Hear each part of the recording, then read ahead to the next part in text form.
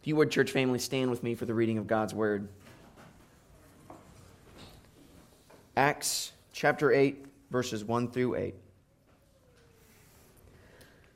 And Saul approved of his execution. And there arose on that day a great persecution against the church. And they were all scattered throughout the regions of Judea and Samaria, except the apostles. Devout men buried Stephen and made great lamentation over him. But Saul was ravaging the church, and entering house after house, he dragged off men and women and committed them to prison. Now those who were scattered about went about preaching the word. Philip went down to the city of Samaria and proclaimed to them the Christ. And the crowds, with one accord, paid attention to what was being said by Philip, when they heard him and saw the signs that he did.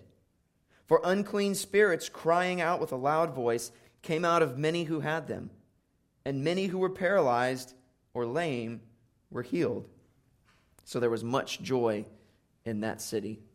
This is the word of the Lord. You may be seated.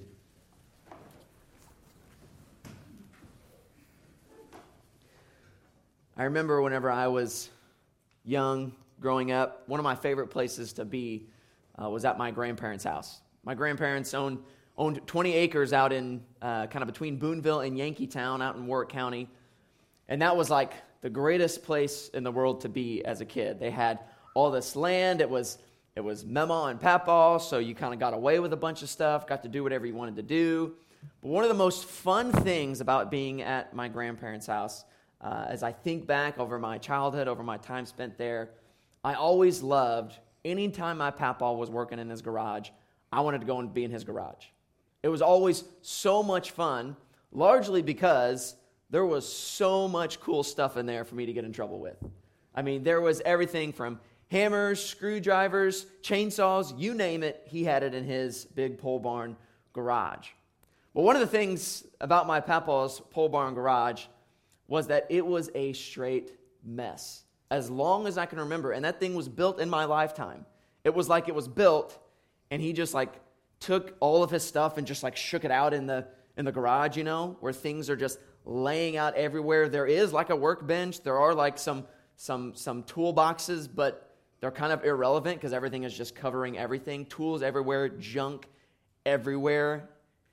It's so bad that as you walk in, and it was a constant complaint of my mama's, that you'd walk into the garage and you would think, there's no way that you know where anything is in this garage. There's no way. And yet what was absolutely amazing was that even after my papa had his stroke, he was kind of a lot more confined to being in the house. He wasn't able to get out to his garage as much. You could go up to him and say, do you have this tool or this piece or this sized nut or bolt? And he would say, yeah, it's out in my garage. If you just pick up the old rags and move the welder to the side, and then like if you skip through a few things, there you'll find whatever that thing is that you need. And without fail, you could go to his garage, follow his instructions to a T, and you would find whatever it is that you were looking for.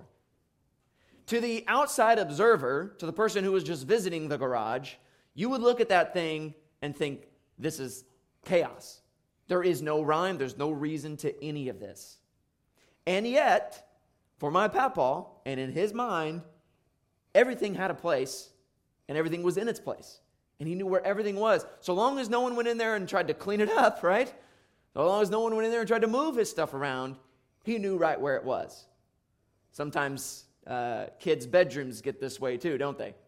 Looks like chaos, but they know where everything is. They have a system. Parents don't always like it, but there's a system there.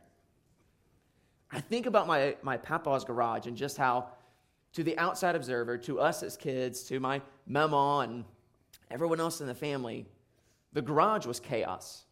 There was no order. There was no meaning. It was just chaos. And yet, for my papa, who it was his garage, those were his tools, those were his projects that were scattered all around, unfinished. He knew where everything was. Nothing was really out of order or out of its place, no matter how much it might seem that way to people who would come and visit his garage. I think about this, and even though it's limiting, I think this helps us gain a picture of the sovereignty of God, and certainly the sovereignty of God from a human perspective. My title today, as you can see, is The Sovereignty of God and the Spread of the Gospel. And the point that I'm really going to emphasize here this morning is one that we hear often, and yet we can never hear enough. And it is that our God is sovereign. That He's sovereign over all things, and that His sovereignty extends beyond our comprehension or our understanding over all things. We think about the sovereignty of God, and sometimes we limit God's sovereignty to what makes sense to us, don't we? We think, well, I know that God can make use of things. I know that God can kind of like correct course if things go wrong. But we sometimes fail to see that all that happens in this world is a part of God's sovereign plan. We even recall earlier in the book of Acts when Peter was preaching and he said that the Lord accomplished by the hands of wicked, lawless men everything that His hand and His plan predestined to take place. Think about this verse, Isaiah chapter 45, 6 through 7. And this speaks to the kind of sovereignty that our Lord has over His creation. The prophet Isaiah says in chapter 45, verses 6 and 7, I am the Lord, and there is no other. I form light and create darkness. I make well-being and create calamity. I am the Lord who does all these things. Now we hear this, that the prophet Isaiah has just spoken. And it kind of hits us strange, doesn't it? That the Lord says, I make well-being and create calamity.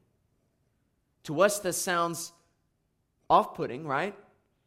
Sounds distressing, especially when we consider in other places in the New Testament that says that the Lord does not do evil. But what we still see from the pages of Scripture is that though God does not commit evil acts, never does He sully His hands, yet He sovereignly ordains all that takes place. And as much as that can be a difficult doctrine for us to rationalize and wrap our heads around, in the end, as I hope we'll see today, it's a doctrine that's necessary for us if we are to have hope in this life. We ought to firmly have this doctrine established in our minds already. The doctrine of the complete and utter sovereignty of God. Especially for all that we've seen and heard in the book of Acts so far. How you could read the book of Acts and not see that God is sovereign over all things is beyond me. Yet, when we find ourselves in a place like we are here in the text, or maybe even in our own lives, it can be very easy for us to lose sight of the complete sovereignty of God. When we find ourselves at the place where the church now finds themselves, what has just happened? Over the past few weeks, we've covered the life, or not the whole life, but certainly the last days of Stephen. Stephen, this one who had just been appointed by the church to serve the needs of the church, a man who was filled with the Holy Spirit, has now just been brutally murdered by this crowd. This was very much a difficult and dark time for the church. In the sense of Stephen, one of the great pillars of the church here in Jerusalem, had just been brutally murdered. And to cap it off, to make it even worse, this brutal murder, the martyrdom of Stephen, the very first church martyr, sparked a persecution that would spread and spread and spread and intensify and intensify. Though Stephen was the first Christian martyr, he was by no means the last, was he? Rather, his death began something greater. Something that was a persecution beyond what they had seen yet. It would be easy in these times, and we know when we face hard times in our life, it's very easy for us to forget about the sovereignty of God.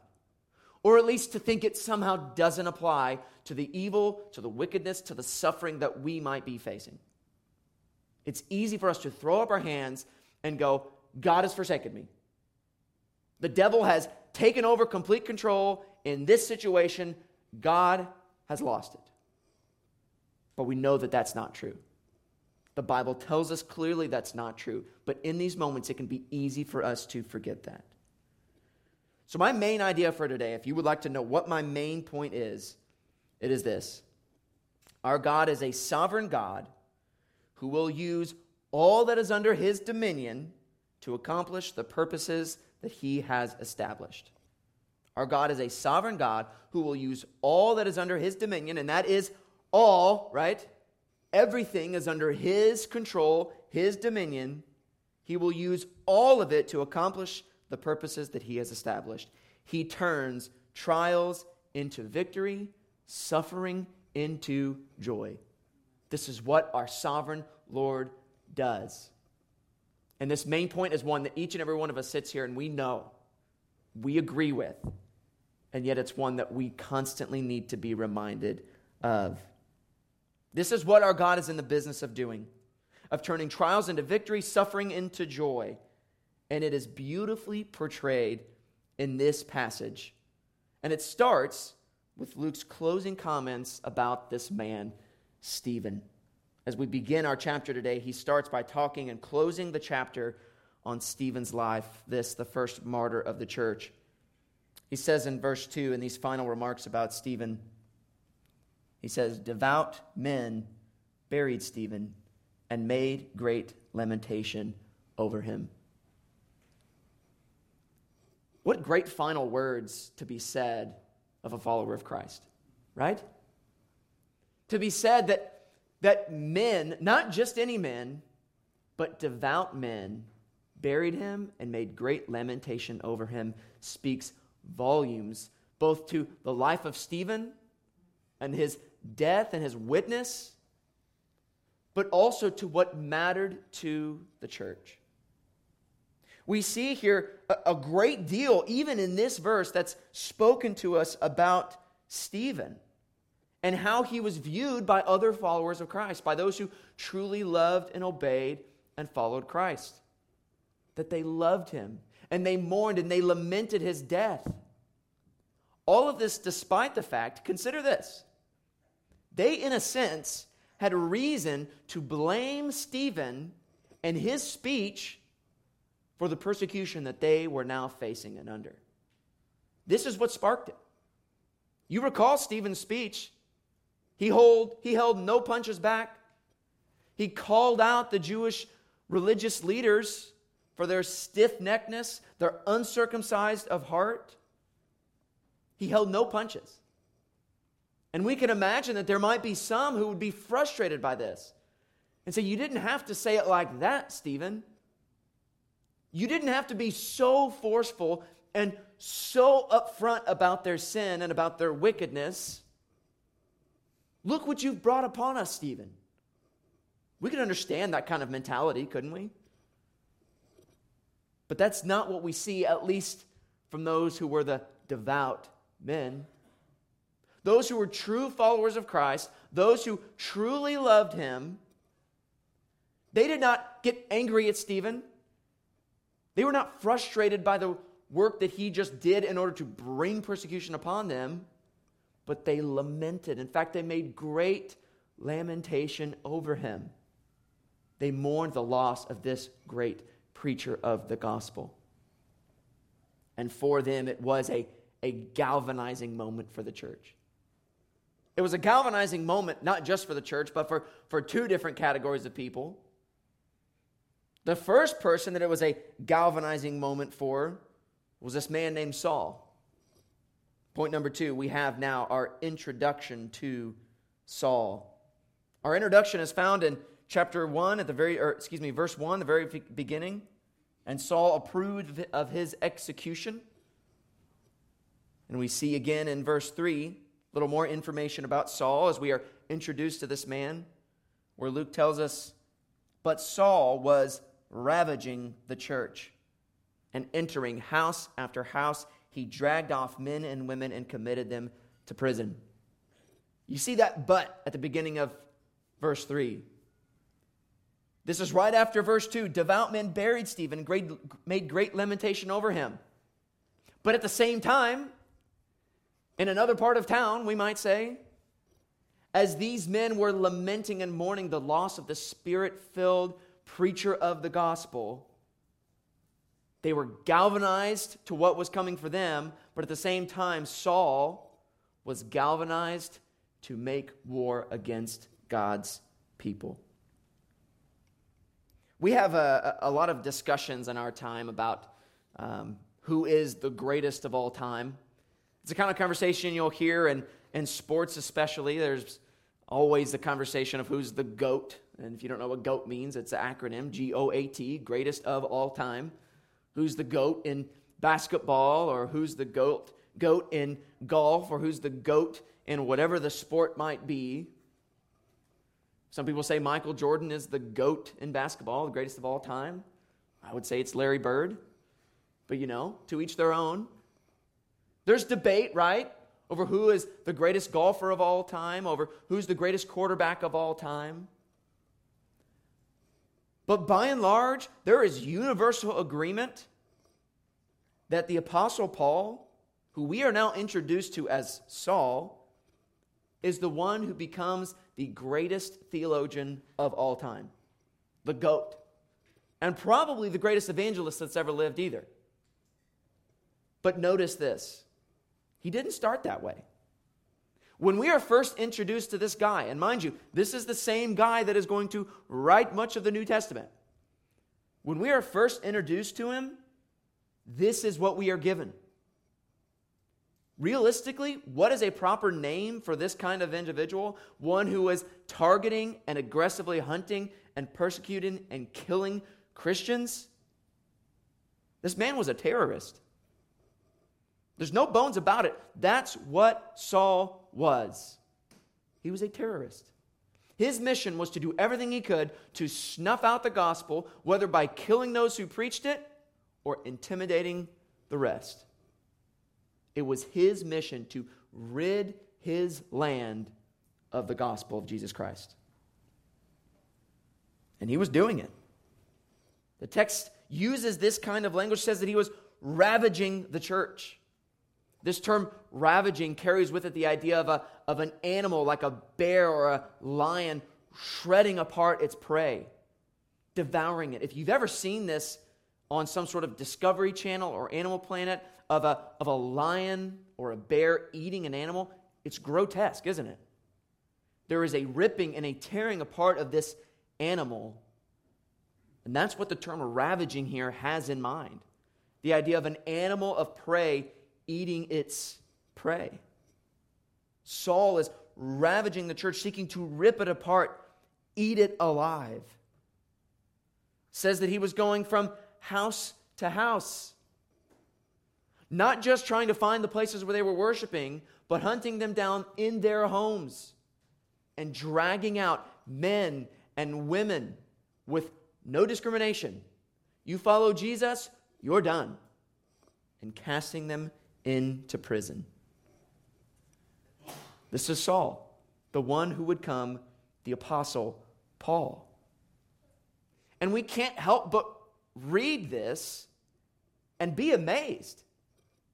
Amazed at the fact that this is the man whom the Lord is going to call and use to write much of the New Testament, whom the Lord is going to use to reach the Gentiles with the gospel of Jesus Christ, the very gospel that he is now aggressively persecuting, seeking to destroy. There are some who have suggested that it's a good and helpful practice to read the Bible, at least at times, as though you've never read it before. As though you've never heard any of this, as though you've never read it. And there might be some helpfulness in that practice, and that's fine. As though we could read it without actually knowing what's happening. But I think in this case, you miss something if you don't know what's coming for this man. Having the knowledge of who Saul becomes causes us, when we read this passage, to stand in awe. This passage hits a little bit differently, doesn't it? Because we know who this man becomes. Because we know what God is going to do through this guy. This guy that right now is ripping the church to shreds, aggressively persecuting, dragging off men and women. Just picture that in your mind for a moment. It becomes then a little more understandable when the church is initially told, yeah, this guy Saul that used to persecute the church, yeah, he's our friend now. We're going to bring him on. And the council at first is like, whoa, whoa, whoa. Saul? The Jewish guy? Hebrew of Hebrews? The one that studied under Gamaliel? That guy? Yeah. This hits a little bit differently when we know who this man becomes. And it hits differently because as we read this, in just one more way, we see God's sovereignty at work. We see his hand at work in the life of Saul. We know how God is going to use the Apostle Paul. When he converts him, when he draws him to himself, when he makes him a new creation, we know how he's going to be used. But what we see now, even though he's in a sense doesn't realize his participation, even now the Lord is using Saul to accomplish his mission. He's using him as he aggressively persecutes the church, as he throws men and women out of their homes and into prison, as he approves of the murder of Stephen. God is using him. Now that we have Saul's character established, knowing sure enough who he's going to become, but right now we see who he is. We see the next character in our story as Luke introduces us to this man named Philip. Now, in a sense, we have already been introduced to Philip. At least we've been given his name. We know that he was one of the 7 who were chosen to serve the church, to meet the needs of the congregation. Back in chapter 6, you remember that there were certain men who were appointed, who had good reputation, who were godly men, who were appointed to take on the task of meeting the needs of the people, especially the Hellenistic widows in the church, right? So we at least know that much about him, that he was a godly man. He was appointed by the church to this task. But we really begin to learn about who Philip is as we move now into verses 5 through verse 8. Philip went down to the city of Samaria and proclaimed to them the Christ. And the crowds with one accord paid attention to what was being said by Philip when they heard him and saw the signs that he did. For unclean spirits, crying out with a loud voice, came out of many who had them, and many who were paralyzed or lame were healed. Stephen here, I would argue, in our text, Philip here in our text has essentially become the new Stephen. He has taken up the mantle of what was begun by Stephen. And as Stephen, in his ministry, as he was preaching the word, was ultimately martyred for the faith, we see the acts, the work that he was doing carried on just the very next few verses after his death by this guy named Philip, who goes about into Samaria doing what? Not hanging out. Not just bringing, aid in the form of food and shelter, but preaching the gospel. For all the effort that Saul and the other Jewish leaders were putting into squashing the church and extinguishing the spread of the gospel, we see over and over and over again that it is a vain effort, that they cannot do anything to stop what God has chosen to accomplish. Indeed, it's been the case that with all their efforts, everything that they do to silence anyone who would speak in the name of Christ, all of it has served only to spread the gospel more. It served only to embolden the believers, to empower them, and to spread the church to the world. In verse 6, as Philip is preaching the gospel, we see that as the church is being persecuted and spread, it is being spread to a people who are hungry for the gospel. That's what we see in the Samaritans in verse 6. It says, in the crowds, with one accord, were paying attention to what was being said by Philip. The crowds with one accord, or some translations might say, as one man, listened in unison and with a seriousness to what Philip was now proclaiming as they saw the works that were being done by him. As the Holy Spirit was moving and people were being healed and demons were being cast out, what did the people do? They paid attention to the gospel as it was proclaimed. Again, this reminds us and points us to the purpose of miracles, the purpose of signs and wonders, and that is to validate, to give credence to the message that is proclaimed as the gospel is preached. And here we see a people that are hungry for the gospel, that are ready to listen to what Philip has to say and receive it and all that comes with it. Philip is finding out that the harvest indeed is white and ready for reaping. The world is desperate for Christ, and God is now sending his people to take him to the nations. This is what is happening in this text, right? If we learn nothing else about this text, what we can absolutely say is that the persecution that is being done by Saul and the Jews led directly to the spread of the gospel. Directly to it. And look at the power of God that was being poured out as he preached. All these things are happening. Spirits are crying out and being cast out by those who had them. The paralyzed and the lame were being healed. What is this? The Samaritans are experiencing a foretaste of what the gospel brings. A foretaste of the healing and the joy and the freedom from bondage that the name of Christ produces, that he has accomplished for them. All of this is a foretaste. Here they see the reality of the gospel at work as it begins to move in them. And then point number 4, sovereign God over all. We're going to look at a couple of the verses throughout this and see the sovereignty of God and just kind of stand in awe of it. Verse number 1, the second half of verse 1. And there arose on that day a great persecution against the church in Jerusalem, and they were all scattered throughout the regions of Judea and Samaria, except the apostles. All right, so verse number 1 tells us there was great persecution. Verse 3 tells us what that persecution looked like, certainly. But from verse number 1, we see there's great persecution and the people are spread. And then what does verse number 4 say? Now those who were scattered, those people who faced persecution and fled, right, left Jerusalem, went out into Judea and Samaria. Those who were scattered went about preaching the word.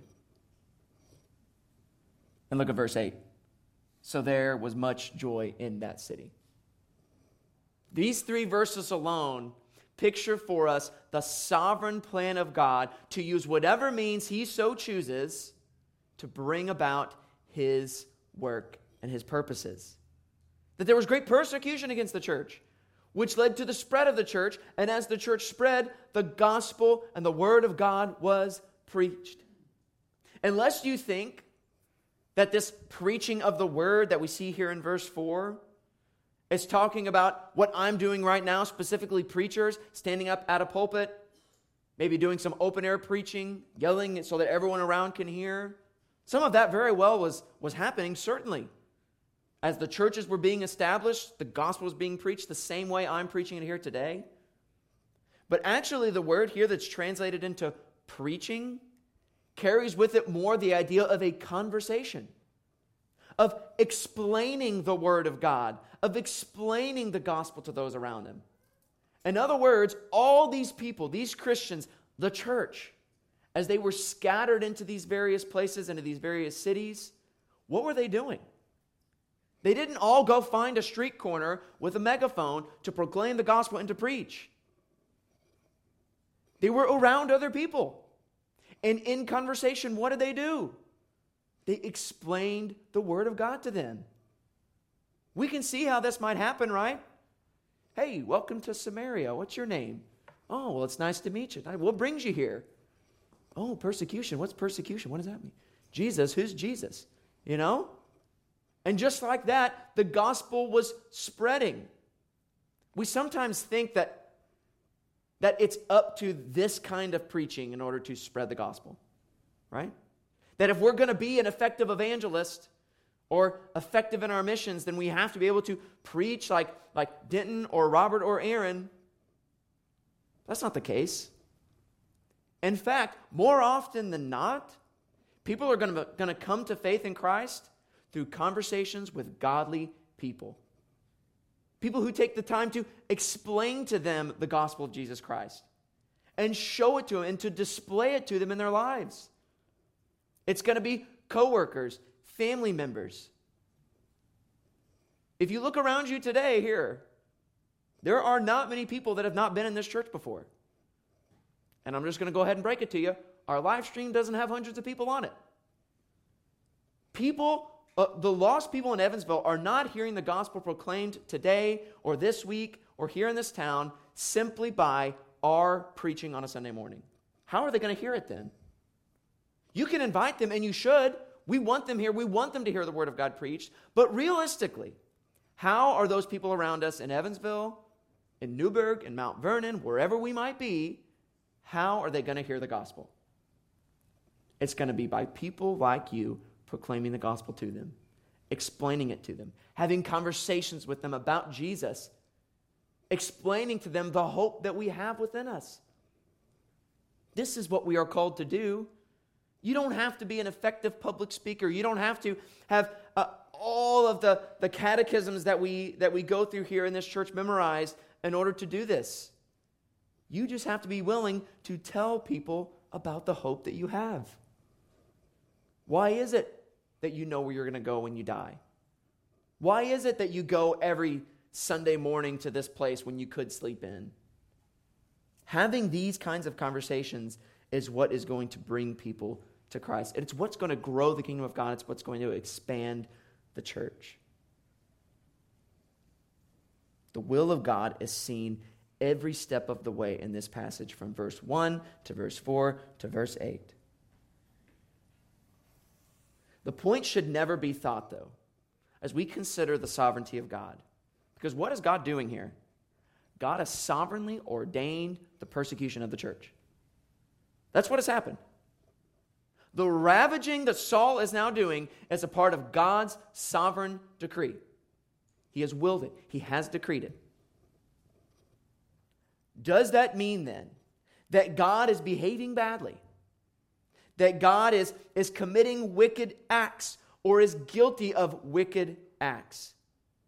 Absolutely not.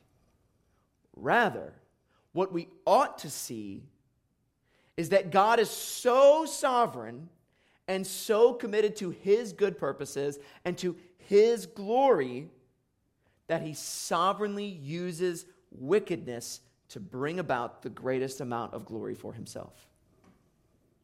That even the wickedness that He has ordained and that He has decreed, because all things that happen are a part of His plan.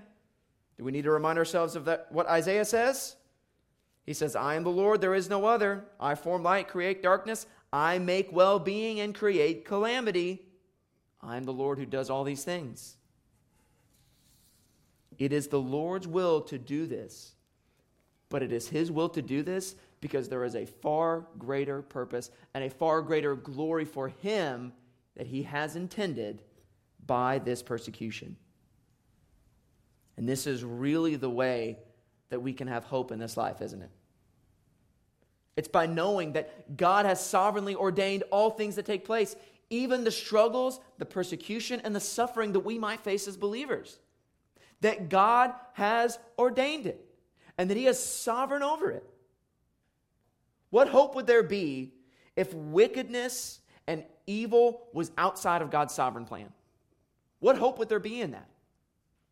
What that would necessarily mean is that someone has figured out a way to go around God's will, go around God's plan, to sort of do something outside of His will, and God is left to go, oh, well, I guess I better course correct here. I guess I better make a change and so that things work out. But that's not the way things work. God sovereignly uses human beings as human beings to bring about His purpose, to bring about all that He has ordained. And this gives us hope. It gives us hope when we suffer. It gives us hope when we might face persecution in this life, because we know that all of it, in the same way was the case for the early church, is for the sake of his glory. It's for his glory. The Lord sovereignly ordained to persecute his church, that Saul would ravage the church. None of this caught the Lord by surprise. None of it did he have to react to. It was a part of his sovereignly ordained plan.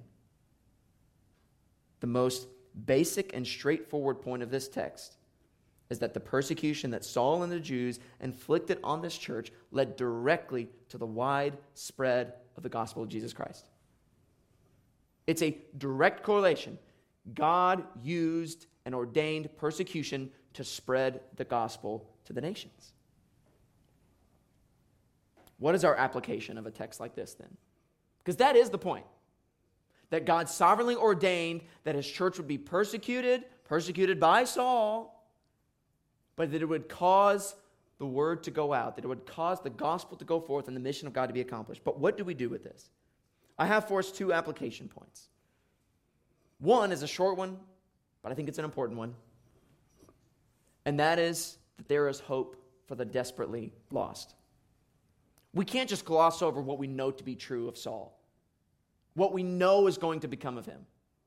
No one in the church at this time was looking at Saul going, I think this guy is apostle material.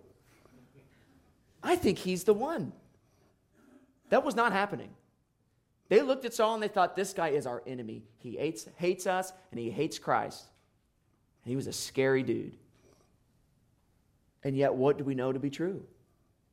That this man became the apostle out of time, didn't he? He became the greatest evangelist that the New Testament has seen. He became the author of much of the New Testament. He became the greatest theologian ever. So whoever this might be, whoever you have in your life that you might think it would be easy to give up on, that you might even at this point have written off that they would never know the gospel.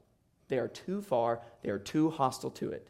I guarantee you, no one has been more hostile to Christ than Saul. Not a one. It pictures for us the truth that we know, that no one is outside the reach of God's grace. No one is too far gone. Continue to pray for that church member. Continue to pray for that coworker. Continue to share the gospel with them. Do so knowing that they might hate you for it, that they might never want to be around you, that it might make things really uncomfortable this Thanksgiving. But do it knowing that just like Saul, they are not too far gone for the gospel. The second point of application, I think, is one of the most important from this passage. And that is that we ought to see in this passage a warning against the idolatry of comfort. Being a Christian in Acts chapter 8 was extremely, extremely uncomfortable. Painful, we could say. There was nothing easy about it. I think, and I look at Christianity today, at least in our context here in the West, and I think far too many people have idolized comfort. I think about the lazy boy recliner. This must have been like the invention of its time. I don't know when the lazy boy was invented, but I know that to go from just sitting in a normal chair to turning a chair into a bed, that's a pretty cool improvement, right? And it's like, I don't want to sit anywhere else but a lazy boy now. Lazy boys are so popular now, or we are so dedicated to our comfort, that we're putting lazy boys in our theaters, right? You could literally go into a theater and sleep. And I think a lot of people do, probably. We are so committed to our comfort. And this is, I'm not preaching against lazy boys. I've got 3. I love them. I'm not preaching against the recliner. But what I am saying, and I am cautioning us against, is that we let our faith, our Christianity, become a kind of lazy boy Christianity.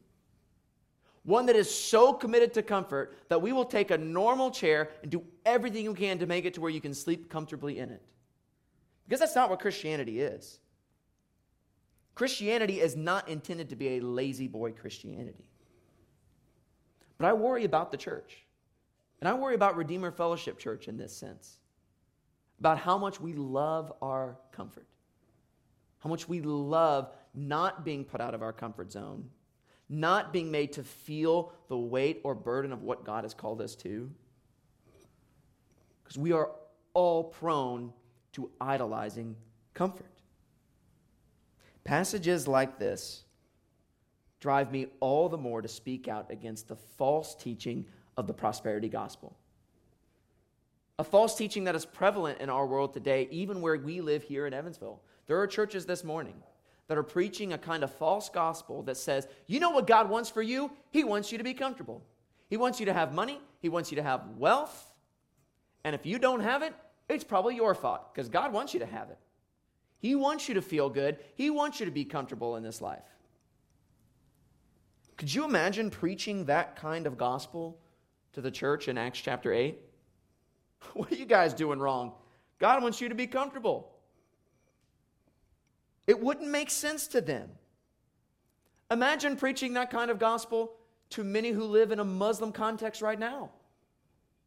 Saying, well, yeah, God wants you to be comfortable and happy and healthy, right? Christianity isn't difficult. It's easy and it's fun. You'd be laughed out of the room of a church in a Muslim context or many places across the world if that was your message.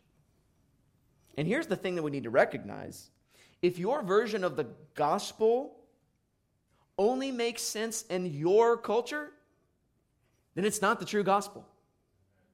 And that kind of gospel only makes sense here, doesn't it? The kind of gospel that says God wants you to be comfortable. That makes no sense to much of the world today. The Lord is far more concerned about His glory than He is about your comfort.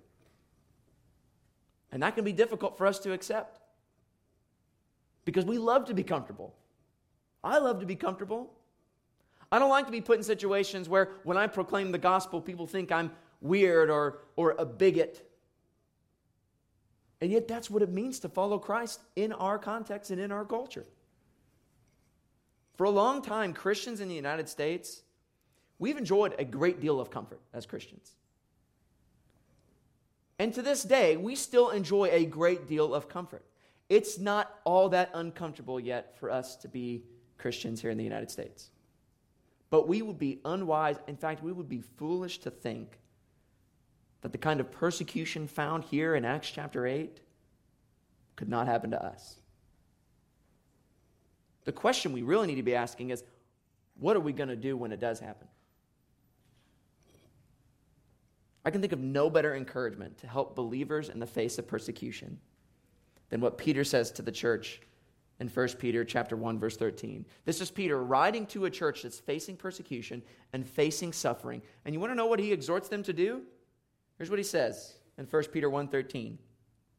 Therefore, preparing your minds for action and being sober-minded, set your hope fully on the grace that will be brought to you at the revelation of Jesus Christ.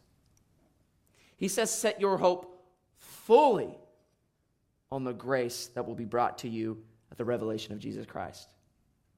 Not set it partially on that, partially on what you can gain in this world. Set your hope fully on these things. On the things that are eternal, not on the things that are temporary. Being a Christian, church family, is never depicted in the New Testament as easy. It never is. And that's clearly the case here in Acts chapter 8. And the more boldly Christians proclaim Christ, proclaim the gospel, the harder it's going to be. And the more uncomfortable it's going to get. But I'll say it again. You want to know how much the Lord is concerned about your comfort? About this much. About this much in comparison to how much He's concerned for His glory and His mission and the faithfulness of His church. The question we need to ask ourselves is this: what are we willing to endure for the sake of the mission of God? For the sake of the glory of God? For us, it might just be as simple as being uncomfortable. Not even necessarily in pain, just uncomfortable. You know what's going to help us with this, though? With answering this question of how are we going to act when persecution comes? A reminder of the sovereignty of God. Right back to our main point. What's our main point? Our God is a sovereign God who will use all that is under his domain to accomplish the purposes that he has established. He turns trials into victories. He turns suffering into joy. It is by setting our minds and resolved firmly on this, the sovereignty of our God, that means even the suffering and persecution that we might face is for his glory and according to his purpose, and he is sovereign over it. It is that will give us hope, that will give us joy as we set our hope fully on what is to come in Christ Jesus, not in this life. John Piper, in preaching on this same text, said this. So I'm just going to use his quote because I think it was great. He says, embracing the gospel sometimes brings persecution, but it always brings joy. Verse 8, so there was much joy in that city. A passage of text that we're looking at here today that begins with sorrow, begins with the death of Stephen and lamentation over him. What does it conclude with? Great joy in the city that the gospel has now been brought to. Persecution is sure to follow. But regardless of whether or not persecution comes, joy will come. This is what it means to be a follower of Christ. To understand that, yes, persecution is going to come, and church family, persecution is going to come. The Bible promises us that. But even though being a Christian, embracing the gospel sometimes brings persecution, you know what it brings every time? It brings joy. It brings healing. It brings life where there is death. And so we can stand firm. We can stand resolved in the finished work of Christ, knowing that whatever might come in this life, it is only for a moment. It is only fleeting.